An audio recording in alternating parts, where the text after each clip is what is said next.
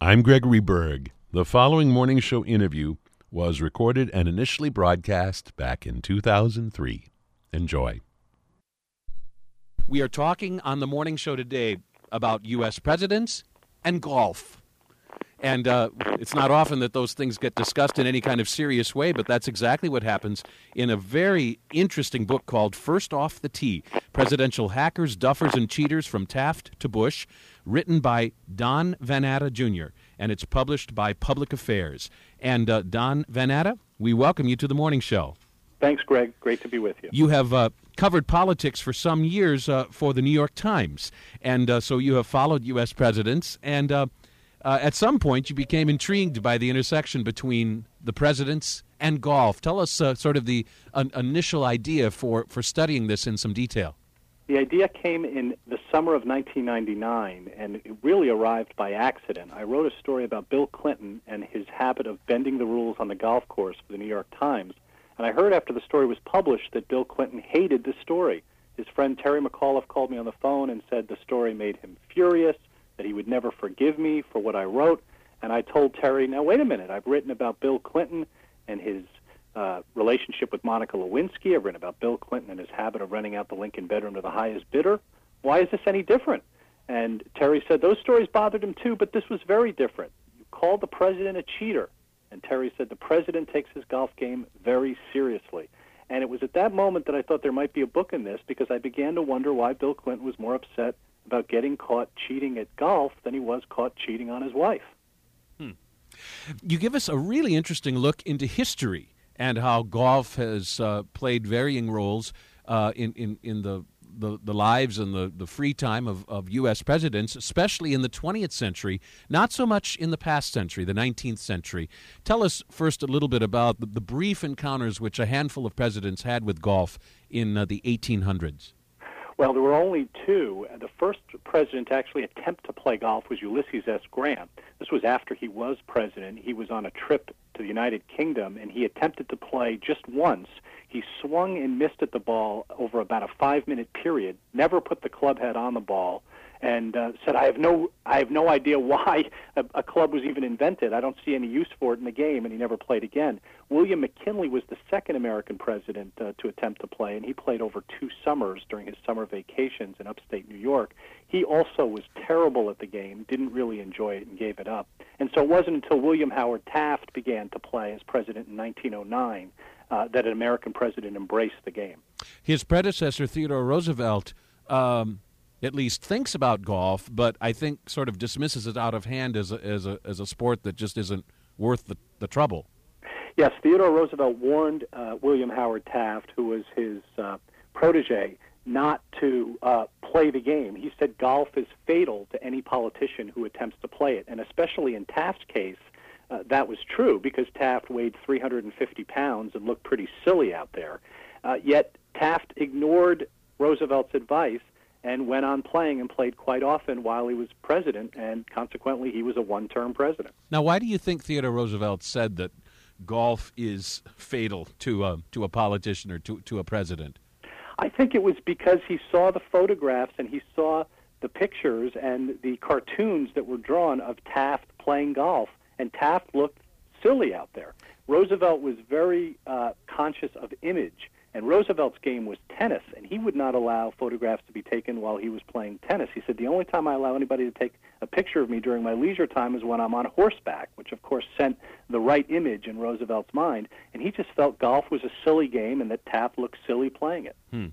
At the point when President Howard Taft, let's see, he's like 1909 to 1912, something like that, I think, yes, for his term. Right. Is golf a game that has the kind of popularity then that it does now? Oh, no, not nearly the same kind of popularity. In fact, people in the western part of the United States in the early part of the 20th century looked at golf very suspiciously. It actually was seen by some people as a woman's game, that women played golf more than men, and so it was not viewed as a sort of the virile game that maybe somebody would say it is now, and it certainly was not nearly as popular then as it is today. Now, give us these amazing statistics for the 20th century when we have had 17 different presidents. Tell us the popularity of golf among those 17 men. 14 of the past 17 American presidents have played golf, which is remarkable. I mean, it is by far the most popular sport or game that our presidents have participated in since Taft was president. Not that they're all have been good at it. No, that's right. Very few were good at the game, yet most of the presidents loved it. It was a way to escape the pressures of the Oval Office, and some of those presidents went out of their way to convince Americans they were actually better at the game than they really were. One of the things that you pose at some point in time is how golf carries with it a certain image, and some people might even call it a certain stigma, in terms of it being a game for the upper classes, for the elite, that sort of thing. And so it's a game that if you champion could potentially be something of a political liability, again, in some circles, or just depending on your political persuasion, perhaps. That was the perception of the game almost throughout the 20th century, that golf was a rich person's game, a rich person's pursuit, that golf was sort of out of touch with the common man, the middle class. And, Dwight Eisenhower went a long way toward actually solidifying in most Americans' minds the perception that golf was a Republican game. Because, of course, Eisenhower played 800 rounds over 8 years and really embraced the game more than any of his predecessors, and you can even argue maybe since. I mean, he's really the American president that most Americans think of when they think of presidency in golf. And so, yes, that perception has carried on, and I believe it's only been in the last 5 to 10 years that golf has really been seen as the people's game, since Bill Clinton was president and now with George W. Bush, and there's not the same stigma that was attached to it all throughout the 20th century. You also call it the cruelest game of them all, the great equalizer. What leads you to say that? Well, golf is so difficult, as anyone who has played it can tell you. It is a seductive game. There are moments when you have that one perfect golf shot and you feel as if you're able to conquer it and you finally worked it all out, and then your very next swing you realize that that perfect golf shot doesn't happen that often. What really drew me to this project is the fact that the American presidents don't invite the public to join them on the golf course. They leave the public and the press behind on the first tee, and we don't see them again until the 18th green. The golf course is one of the few places where presidents are able to be out in public, yet in private in a way, away from the public's eyes. And so as an investigative reporter, it really appealed to me to try to find out how they behave out on that golf course when the public isn't always watching. And they really do reveal themselves on the golf course. And golf, as being the cruel game that it is, really has humbled these very powerful men. And the way they deal with that humbling is quite instructive and interesting. You say almost everything is revealed on a golf course, a player's shortcomings and strengths, most of all, but other subtleties of personality and foibles of character that you may never see across a desk or a conference room table or in the dim light of the Situation Room. That's right. I mean, the way the presidents deal with all that can go wrong on a golf course really tells us a lot about their temperaments and about their personalities. And some dealt with it, glided along from problem to problem on the golf course and really didn't get their feathers ruffled too much. But more of them than not were quite frustrated with the game, really blew up. Dwight Eisenhower in particular had a very bad temper. Bill Clinton had a bad temper, so did Richard Nixon. And so we really learned a lot about their personalities and how they deal with problems by how they conduct themselves on the golf course. Very quickly through the various chapters. Chapter 1 is the purists, and I think these are probably the 4 best golfers in some ways, or the 4 who really pursued the game most seriously, shall we say. Yeah, that's right. The purists are John F. Kennedy, Dwight Eisenhower, Gerald Ford, and Franklin Roosevelt.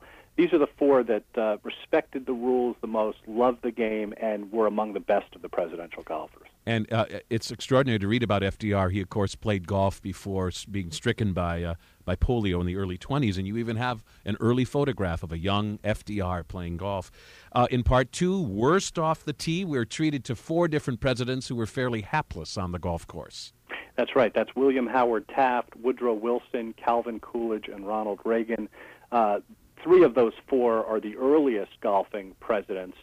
Probably not a coincidence in that respect. A lot of people are surprised that Ronald Reagan qualified as one of the worst golfers because we remember Reagan being a pretty good athlete and him chopping wood and riding horses. Reagan was actually a pretty good golfer as a young man, but by the time he had become president, he hadn't played that often. He only played once a year while he was president, and by that time his game had really gone in the tank and he had trouble breaking 100.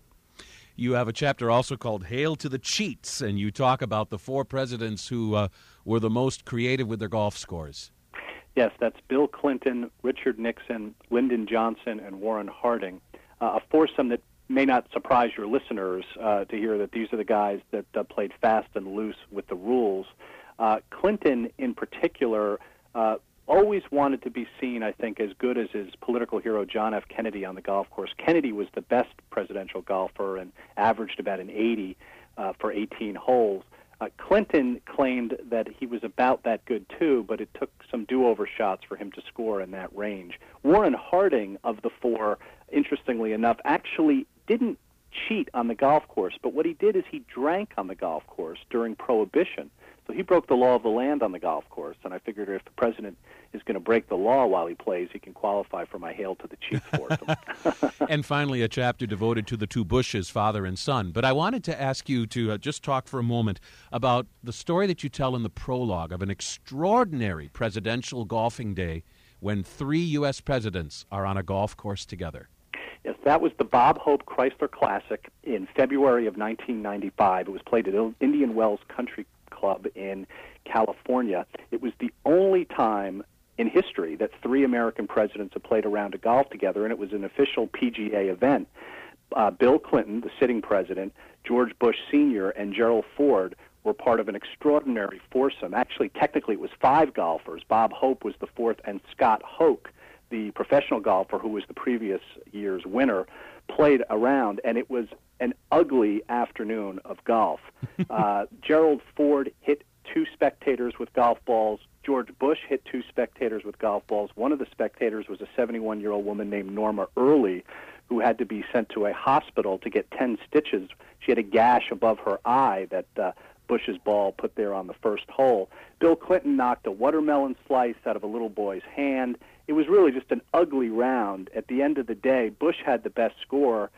Ford had the worst score, but it's not surprising that it's not happened again since that we've had 3 American presidents play in a PGA tournament together. You called it 6.5 tortured hours. It really was. It was an ugly afternoon of golf. The presidents certainly had a great time, and so did Bob Hope. But there was some real ugly golf played that day. You end the book with a word of warning to those who want to be president. You give us a list of presidential losers who don't touch the game. Yes, interestingly enough, in the past century, and I say that this is sort of absurd political analysis, but it's fun to look at. Jimmy Carter is the only non-golfer in the past century to beat a golfer on Election Day.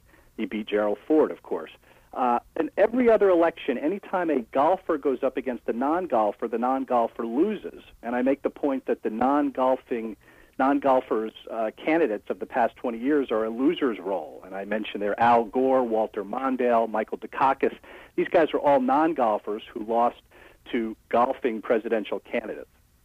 The book is First Off the Tee, Presidential Hackers, Duffers, and Cheaters from Taft to Bush by Don Van Natta Jr., published by Public Affairs. This is a great book, and I don't even like golf, but I really enjoyed reading this book Greg. and enjoyed talking to you. Thank you very much, Greg. I enjoyed it too.